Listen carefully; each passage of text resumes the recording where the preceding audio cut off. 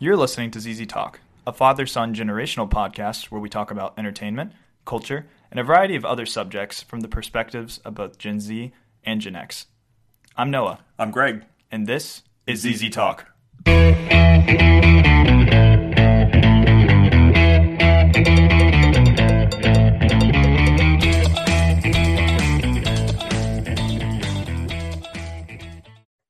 Hello, and welcome to the show.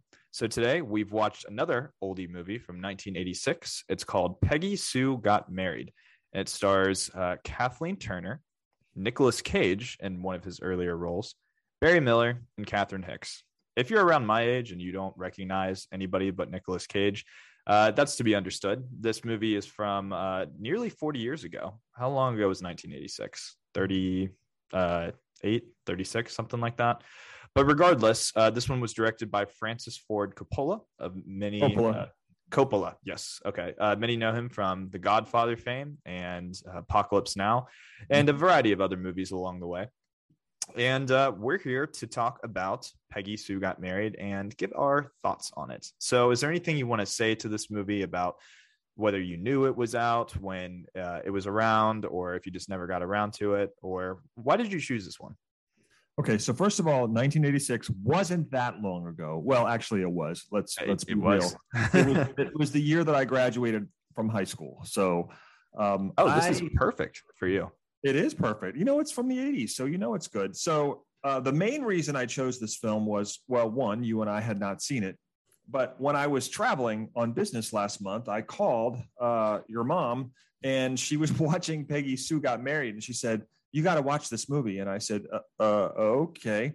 And so I figured you hadn't seen it. So I suggested it because it was kind of a mainstream film. I remember people really talking about it, but it was also not sort of one that hit the zeitgeist. You know, it was people seemed to like it. And honestly, Kathleen Turner had such a solid career there for about 3 or 4 films and then sort of disappeared.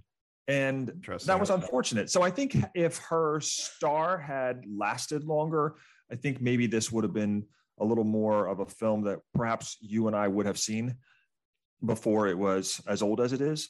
So at the end of the day, that's the reason I decided we watch it. Plus, we were watching some heavy films, and I thought it was probably worthwhile for us to watch a few lighter films like we have in the last couple of weeks. Yeah, I think that's totally fair. It's interesting because Nicolas Cage, who is the nephew, I believe, of Francis Ford Coppola, is the one that pretty much lasted throughout all of those years, even to this day. And let's not forget Jim Carrey. He has lasted. Oh my goodness! Yeah, he's not even listed in the top billing. This might be the earliest movie that I've seen him in. I didn't know that he was even around at this point. So the synopsis of this film is that a woman finds herself on the verge of a divorce, and she finds herself transported back to the days of her senior year in high school in 1960. The film was written by husband and wife team Jerry Lightling and Arlene Sarner. So yeah, like you said before, it never really hit the zeitgeist, but it was a modest success. It had a budget of 18 million and made 41.5 million. But when it comes to movies, normally you have to make about 2.5 times the budget. So that's kind of one of those rules of filmmaking that I learned over time. But yeah, what did you think of it? I liked it. I thought it was fine. I think I liked the first half of it better than the second half. In fact, I would say that it was very entertaining for the first half, but I felt like it ran out of gas probably with about 45 minutes left, and certainly with 30 minutes left. So am I glad we watched it? Yes. Did I enjoy it? For the most part, yes. But I felt a little disappointed in the conclusion, in the third act, if you will. Yeah, I definitely understand that. This movie kind of gave me, I figured you'd say that too. This movie kind of gave me Back to the Future, but done much lighter vibes. Completely Back to the Future vibes. So I was thinking about it and I was like, okay, this is probably around the same time it was released. And Back to the Future came out a year before in 85. So having seen that movie even long ago, it just does time travel so much better. And obviously it's much higher concept than this one, because on paper and in execution, this is an incredibly simple movie. But I just found it interesting that I feel like I've seen so many films such as this one that were inspired perhaps by Back to the Future that have just been done so much better. I thought this was fine at best and kind of just a little bit uninteresting at worst. I didn't think it was a bad movie per se, but I'd say that this film was probably got a cat next to me. I'd say that this film was probably made for an audience that is 40 years older than I am. I'm not really at that point in life yet where wait a minute. This movie was made for 64-year-olds. Well, I mean, when you think about it, it's just okay. So the time, Kathleen Turner is probably 67 right 67, now. Yes. People who could identify perhaps more with the time period. And I would say people who have had those life experiences enough to where they can look back and regret things at that certain point or wish they had done something different. I'm, 24. I'm not old by any means, but, I'm not 18. I'm kind of somewhere in the middle where I'm just now figuring what I really want to do and sort of like go on with my life. But I haven't made any decisions that I feel like I can't come back from or necessarily regret or really want to change around entirely, because right now high school graduation was not that long ago for me. I mean, 6 years is kind of a long time, but I'm still young and I feel like I couldn't connect with it as well, even if I could understand how people really look back on their past when they get older. So I don't know. I just thought this film was kind of boring. I thought, like you said, I think it lost steam, but there were some good parts along the way for sure. I thought Nicolas Cage was awful in this film. I thought the acting was pretty bad across the board, and I think we've come a long way with actors and actresses since then. And it played to a lot of movie tropes, the very sappy things and just sort of the high school dramas that aren't really my bag necessarily. I can see a lot of people getting perfectly fine enjoyment out of this movie, but I don't know. I didn't think it was too great. And you've had more of the benefit to have a day or two to think on it than I just finished watching it. But those are kind of my fresh thoughts right now. Yeah. None of those surprised me. I had a feeling you were going to feel that way too. And quite honestly, I think we feel pretty similarly about this film. For me, I didn't love high school. I don't miss high school. I don't ever want to go back to high school. Yeah. And so, I think that you would agree with that too, right? Even though obviously we're two very different generations. I didn't say I hated high school. I just don't ever want to go back. Of course, sure, I happen to like my age a whole lot, and I don't want to go back an hour. I'm perfectly fine with where I am. But at the end of the day, I just felt like there was a delightful nostalgia aspect to this film for the first hour. Mm-hmm. And I mean, we'll get into spoilers in just a minute, but I thought that overall it was an ode to Back to the Future. In some ways, it was almost like, okay, Back to the Future was a success. Mm-hmm. Let's do another time travel film, but let's do it differently with a female lead, and we can capture a portion of that audience. And I remember adults having seen it and really talking positively about it, but not enough for me to go and say, oh, I want to go watch this film. And I think maybe it was because whereas Back to the Future played well to teenagers and above, this, I wouldn't say it plays to people who are that much older than you, but I do think the demographic for this is probably people in their 30s and 40s, almost like the 30-something crowd. Sure. So anyway, that's what I would think. About the time when you start feeling real nostalgia. I mean, there's definitely points 10 years ago where I was like, wow, that was pretty nice, but I can't necessarily say that I'm incredibly nostalgic about anything yet. So once again, like you said, probably a film for people that are, probably a decade older than me or so. Yeah, I think that's fair. Cool. All right. So we're going to keep this nice and tight, but this film doesn't really have spoilers. But if you want to see the movie and might accidentally catch sort of like a minor significant plot point or reveal that you don't want to hear about, go and watch the movie now. But if you want to keep listening, go ahead and do just that. So I want to know more about what you thought, why you thought the beginning was better than the rest of it, the first half versus the second half. Well, I thought that first of all, I didn't quite understand why she wore that dress to the reunion. It seemed like everybody else was dressed in what appeared to be clothing of the day, yet she wore the dress from 1960, which I guess sort of foretold to some extent, the fact that she was going to go back in time, kind of thing. There was that. It just, I don't know. I thought the whole concept of going back in time, I like that, right? Yeah, absolutely. We like time as a movie element, and she faints or something like that when they're bringing the cake out. When is she named like homecoming queen or something like that? Or not? She's named reunion queen. She and I believe her husband. So she has she and the nerd of the school, right? Apparently, right. So she has this. I don't know what happens to her. And in the film, I thought that she was really having a dream, almost like in The Wizard of Oz. Mm-hmm. But it turns out it really wasn't a dream, right? Well, yeah, it's the whole end was a problem. It's weird because they kind of just used she's not conscious. Now we can kind of just do whatever we need to do with the story sort of thing here. And don't get me wrong, I don't want to overanalyze this film because it's not meant to have extreme layers to it. I understand that, it's purely for entertainment purposes, but she just kind of like faints, but it's weird because her physical self, they kind of explore that a little bit. Is she dead or not? But it's like she's lying there on the ground and she's getting medical attention and she's been taken to the hospital all while she's living in this other timeline, or going back, I guess, going back to the past.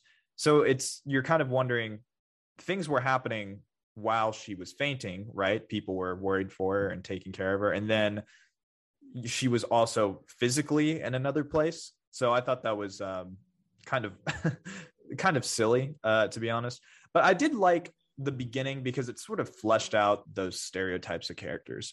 Who was the cool ones? Who was the burnouts? Who was cool in high school and who turned out to be a little bit of a loser, and what it kind of brought to the dynamic of high school.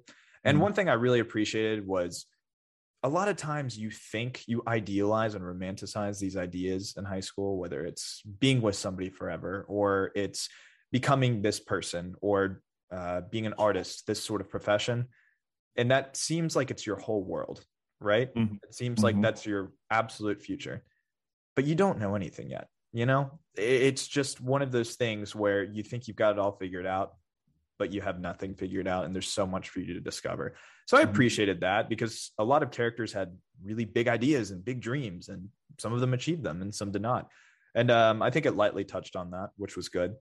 But like I said before, my biggest problem was with the performances. I think Kathleen Turner was definitely the best in this. So like from what I saw, but I felt like everybody else was just a little, I don't know. It seemed like they were kind of, even if they weren't phoning in their performances, they were just coming off a little bit weird. You know what I'm saying? I like that couple in the beginning, that guy seemed like he was really creepy, but I don't know if he was meant to be portrayed that way. And then, I wasn't sure, the very successful businessman who used to be the geek of the high school, I wasn't sure if he was supposed to be seen as a sympathetic character, or a good guy, or like a guy who still had a crush on her or had a crush on her in the first place.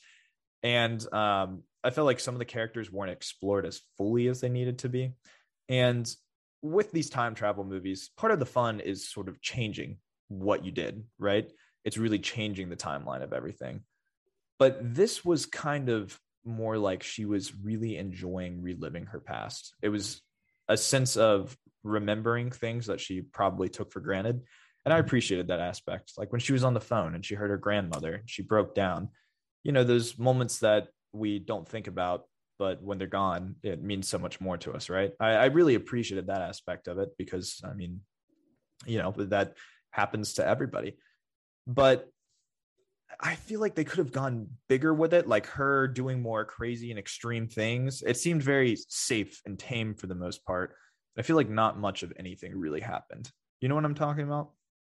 I do. First of all, I would say I thought Kathleen Turner's performance was the highlight of the film. I thought she was excellent in it. And remember, I've only seen her in Romancing the Stone and a few other films. And so I thought she was quite outstanding in this. But I would say to you, she was surrounded by lackluster performances all the way around, especially the person who played her mother. I don't know who she was, but I turned to your mom and I said, she is just not good. And that really took a lot of the enjoyment away. I thought that was such an important character. Your mother is such an important character in your life, is the most important character in your life or person in your life often. And for that person to be weak. I will say that the scene where she was talking to her grandmother on the phone really, really hit me in a way that I wanted it to. I never met my grandparents. I never had the opportunity to speak to my grandparents, or at least that I remember. But I thought in that moment, if I was in that situation, what a wonderful moment that would have been, and how much I would never want that moment to end. And that I thought was really, really sweet and powerful. So I liked that. I will now say that the things that I didn't love, aside from the performances, first of all, Nicolas Cage, I agree with you. First of all, I did not think he was good. Your mom kept calling him quirky. I just kept calling him bad. What about the scene where he breaks into her bedroom and almost puts the pillow over her face? I had to rewind it twice because I couldn't believe that happened. I was like, what, why did they do that? And it's funny too, because I was just like, was that what I thought he was? I had to rewind it. Yeah. And then it's also interesting because maybe back in 1986, people wouldn't have batted an eye. They would have just been like, oh, whatever, but that was so weird. It's just like, where did that come from? But yeah, his voice was just weirdly nasally. It sounded like he had a cold. He puts on one character and then he puts on another. Almost every scene, it's like he's a different person playing the same character, but I don't know what he was going for in this. And it was it was quite ridiculous. And don't get me wrong, I enjoy his over the top acting, and there's a lot of places that can be applied. But when it comes to certain films, you just kind of really got to be that character. And sometimes that just doesn't work out. And he's, of course, a legend. But I mean, I've recently just saw a movie that was all about him. But, that was, I'm really surprised that he was able to stay relevant for the next 25 or 30 years. I agree with you, Noah. Well, I mean, first of all, the film that I remember him in was what was it? Moonstruck. That's the film that sort of, I think, catapulted him into the stratosphere. It certainly wasn't this, but to your point, I completely agree. Let me also say quickly, I thought the scene when she was with her grandparents toward the end was quite good. I thought so too.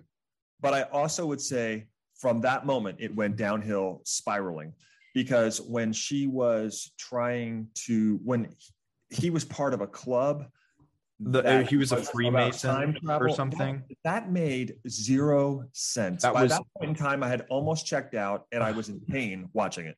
That was the dumbest part of the movie. I mean, for sure. It was so out of left field. It didn't make any sense. That was such a Hollywood trope. They're sitting by the fire, they're enjoying each other's time. And then he's like, well, I got to go to the Mason meeting. And then it's all of them wearing these crazy hats. I've never understood Freemasons, but that was the most Hollywood thing ever. They had them all dressed up in those crazy hats, doing their chants. Were they in on the fact that she was time traveling or something like that? I don't even know. I don't know. All I know is that it was like they didn't know how to conclude the film. So they were trying this, that, or the other thing. The other thing I'll say, and this is my last comment about the film, was knowing that he was unfaithful to her in real life, and I'm using air quotes here. There is no way, shape, or form that I could support them getting back together. Zero, none, no way, not possible. Ruined the film for me that she actually fell back in love with him. Yeah, I think it's possible to do that in film, but with much, much, much more characterization and time between the two. What we got was really surface level, and really 20 minutes before the end, she said, "I'm not dumb enough to marry you twice." So I don't feel like they respected the character enough, because it was centered around her and she never came off as dumb or anything like that. But I just don't feel like they respected her enough, and they kind of didn't explore that issue further, because she blurted out, "You weren't there for me, for the kids, you hurt me so badly." And then she's like, "I love you," once he says, "I'm going to make a different life decision." And sure, I suppose that means that hypothetically he wouldn't have been led to doing what he did, but that's just a topic like that deserves a lot more exploration. It does. And I feel like the movie was really sloppily wrapped up.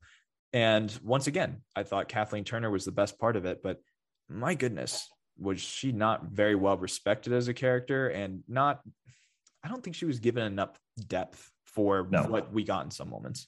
And what about the fact that this is really the last thing I'm going to say about this film, that the locket was not pictures of their children. It was a picture of her and Nicolas Cage when they were little. I guess so. I suppose the whole thing was their children look like each of them. So and then she was thinking to herself, we were made to be together. They're really just reflections of us. And I miss our children the way they were, regardless of what happened. But that's probably me giving the movie too much credit. Noah. Yeah. What you look like as a kid is forever etched in my mind. And quite honestly, you look a lot like that kid, only with a big beard. But I'm always going to know what you and Luke looked like when you were little. Always, no question.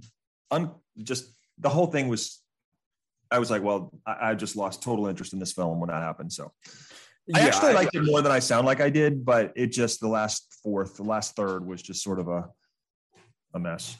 No, I absolutely agree. So let's give it our ratings. How about you? How many Z's? On a scale of 5 Z's, I'm going to give it, I'll give it 2.5.